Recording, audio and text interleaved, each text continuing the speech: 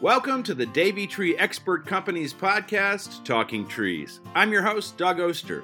Each week, our expert arborists share advice on seasonal tree care, how to make your trees thrive, arborists' favorite trees, and much, much more. Tune in every Thursday to learn more because here at the Talking Trees podcast, we know trees are the answer.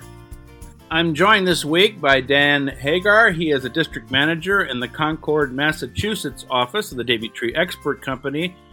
And Dan, I want to welcome you to the show because I want to hear all about the pros and cons of spring planting trees or fall planting trees. How are you? Thanks, Doug.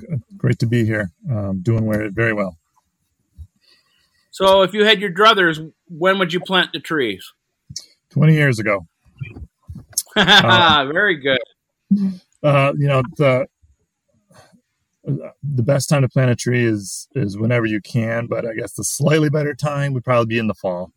Late August, September, October, most trees in general are still able to kind of get their roots set, and then that sets them up for the next growing season to be even better. So what are some of the mistakes that homeowners make when they are planting trees? And we'll talk about it first in the fall. Some of the common mistakes we see are planting too deep, over mulching, not watering enough. A lot of those cultural practices really kind of hinder the tree's growth. You want to be able to see the root flare of the tree, which is kind of where you can start to see the roots enter into the ground. If you're not seeing that root flare, you're digging a hole a little too deep, or dirt's piled up against the stem, which is going to cause a bunch of problems down the road. Girdling roots are roots that grow against the stem. So if there's soil there, the roots will start growing in that soil and grow right across the stem. One thing that surprised me that a Davey arborist showed me was that I didn't know that even a plant that's like in a pot sometimes can be buried in that pot too deep, and just to kind of gently push that soil away until you see that root flare, right? Absolutely. And the other kind of thing you got to be careful with the potted plant is when the roots hit the edge of that pot, they're going to start growing around the edge, which is going to create like a circular pattern. And that's also going to set those roots up to potentially girdle the stem. Now, that can be a scary thing for a homeowner to get in there and kind of cut those roots. How would you recommend someone does that? If you get into that pot and you see that it's been in there for 2 years, 3 years, who knows, and they're starting to kind of spin around that inside of that pot, how much of that can we kind of tease apart? You can prune some of them out, but you can also straighten them out a little bit. So you can kind of manually straighten them to grow away from the tree. If you dig your hole wide enough, which you should, so it loosens up the soil, and then place those roots in there, that'll help and train those roots to grow away from the stem. So how do we know how big to dig that hole compared to the size of the root ball? You generally want to dig that hole based on the diameter of the root ball itself. So if the root ball is, 2 feet in diameter, you want to go an additional foot past that. But the more the better. It's going to loosen up that soil, decompact the soil, make it easier for those roots to grow.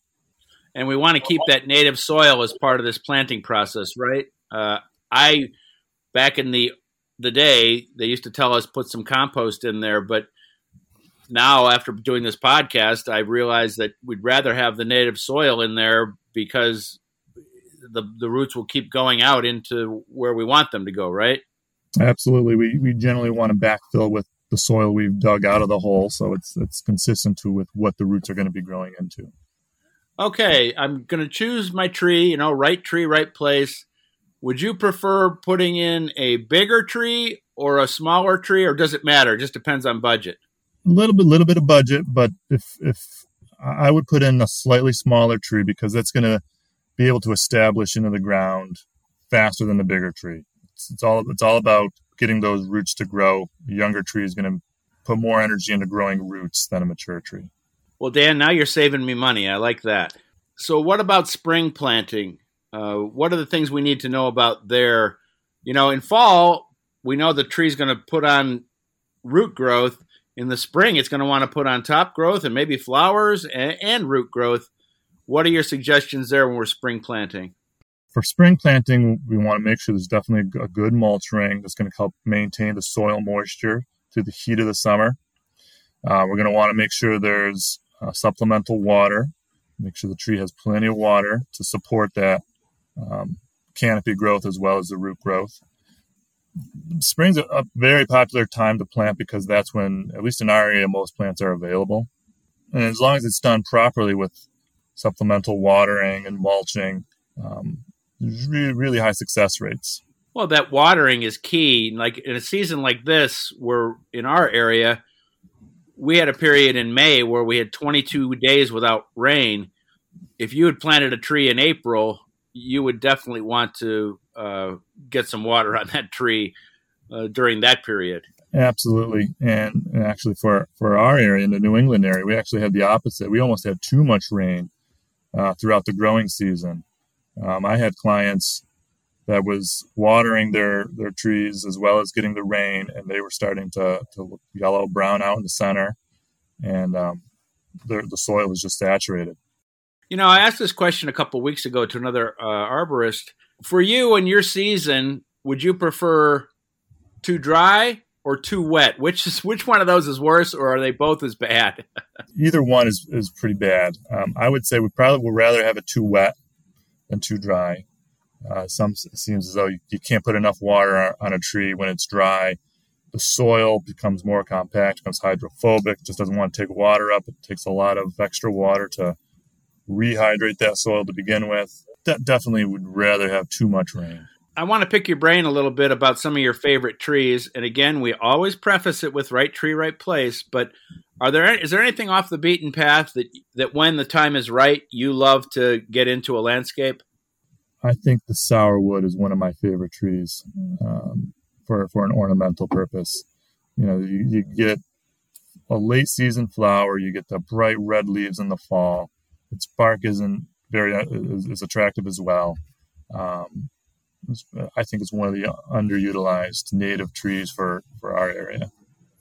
I'd say if we're talking larger shade trees, I like a big, strong white oak. Just fills the space really nice. It has really nice architecture in the branches as it matures. Well, I just did a podcast recently with a local Pittsburgh arborist, Miles Stevens, and I know that I know he has a sourwood in his own property, so he's on the sourwood bandwagon too. I've got one in my forest too. Again, I say this all the time, maybe every podcast, but I live in a declining oak forest, and so I'm always looking for something else to put in there when I lose an oak, something to give the forest more diversity. Talk a little bit about that when you're talking about planting at properties, the importance of diversity for the trees that you're choosing. Absolutely need to have a diverse landscape that has many benefits. One, for the native insects, pollinators, having that low canopy up to the high canopy is going to feed all those insects, which is going to feed the birds, which is going to have huge ecological effects. If we could talk about monocultures and having problems with if you have one single species in your tree, like what sounds like you have in your oak forest, the main species starts declining.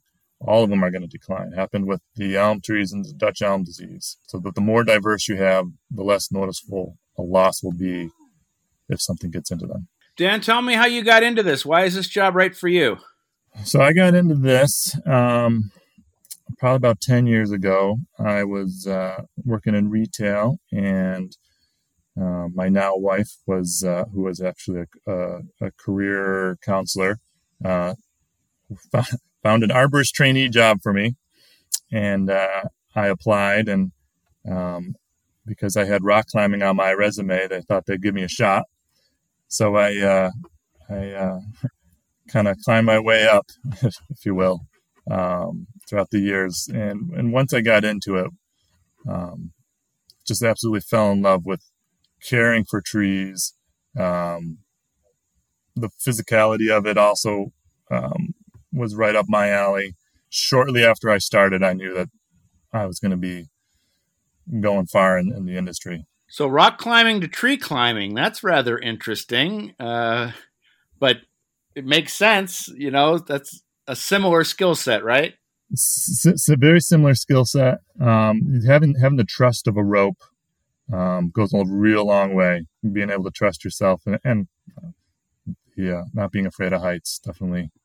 Dan, that's why I stay on the ground and host these podcasts, because when I look up at those guys from Davie, and they're coming soon to my property to do some more work, it just scares me, like you say, to trust the rope, to know all your safety rules. To me, it's an amazing thing to watch. Talk a little bit about the relationship you have with your clients. And I always think it's cool that guys like you can go to a property, and you're looking over everything, and we're worried about our trees. We love our trees, and you can tell people, hey, that's not a problem, or we can just do this and that. Talk a little bit about that. That's probably one of the most rewarding parts of the job, being able to walk into someone's property and say, here's what we need to do to help keep this tree, get another 50, 100 years out of this tree. Working with people that have that preservation mindset and forward thinking is absolutely one of the best parts of my job. So let's get back to planting. What is your start and end to your season where you're at, where you can comfortably plant a tree? I mean, I know you don't want to do it, but sometimes you got to plant a tree in midsummer. Sometimes, like somebody like me who's cheap, I'll come into a deal midsummer and I'll be worried about planting that tree. But for me, it's just keeping water on it. What is your season like for planting? So for the fall season, ideally, we're going to start planting around September 1st. This year, with all the rain, easily could have gone away with end of August. When we're planting in July and August, it's not necessarily the water, but it's also the heat. If it's too hot, plants won't. They'll start closing down their ability to photosynthesize. So they're not going to, even you can water all day long, but if they're not photosynthesizing, it's going to kind of slow things down. So we'll start around the end of August, and for the right species and size, you can plant right as long as the ground's not frozen. I've put ewes in at the end of mid-November, and they took just fine. They're beautiful. For the spring season, we generally like to do our transplanting or some of our deciduous flowering trees in the early spring if they're available. So we might be looking at April. The bulk of it's going to go in May, June. By the end of June, we're shutting things down because of that heat. The heat of the summers, it's really what we want to avoid. Yeah, I hate planting trees or shrubs midsummer, and I rarely do it, but it's one of those things where if you get a deal, it's like, okay, I've got it. Would I be better off if I found a deal in midsummer to just keep that plant in that pot and just kind of put it into a cooler location, shady location for a little bit until I could get to my planting time? Or do you think I should put it in the summer and cross my fingers and hope for the best? I think that's a judgment call, but I think I would lean toward putting it in the ground. Having the natural soil in the ground, it's going to be better for the roots. The pots and even like raised garden beds, they tend to dry out faster being above the ground. So you really got to keep them they're much more water intensive. Well, Dan, that was great stuff. I appreciate your time and all that information. I love being able to pick your brain about these things that I'm doing in the garden and in the forest. Thanks very much for spending some time with us, and that was very informative and interesting. Well, thanks for having me, Doug, and I look forward to the next one we get to do. Tune in every Thursday to the Talking Trees podcast from the Davie Tree Expert Company. I'm your host, Doug Oster. Do me a favor, subscribe to the podcast so you'll never miss an episode. If you've got an idea for a show or maybe a comment, send us an email at podcasts@davey.com. That's podcasts@davey.com. And as always, we'd like to remind you on the Talking Trees podcast, trees are the answer.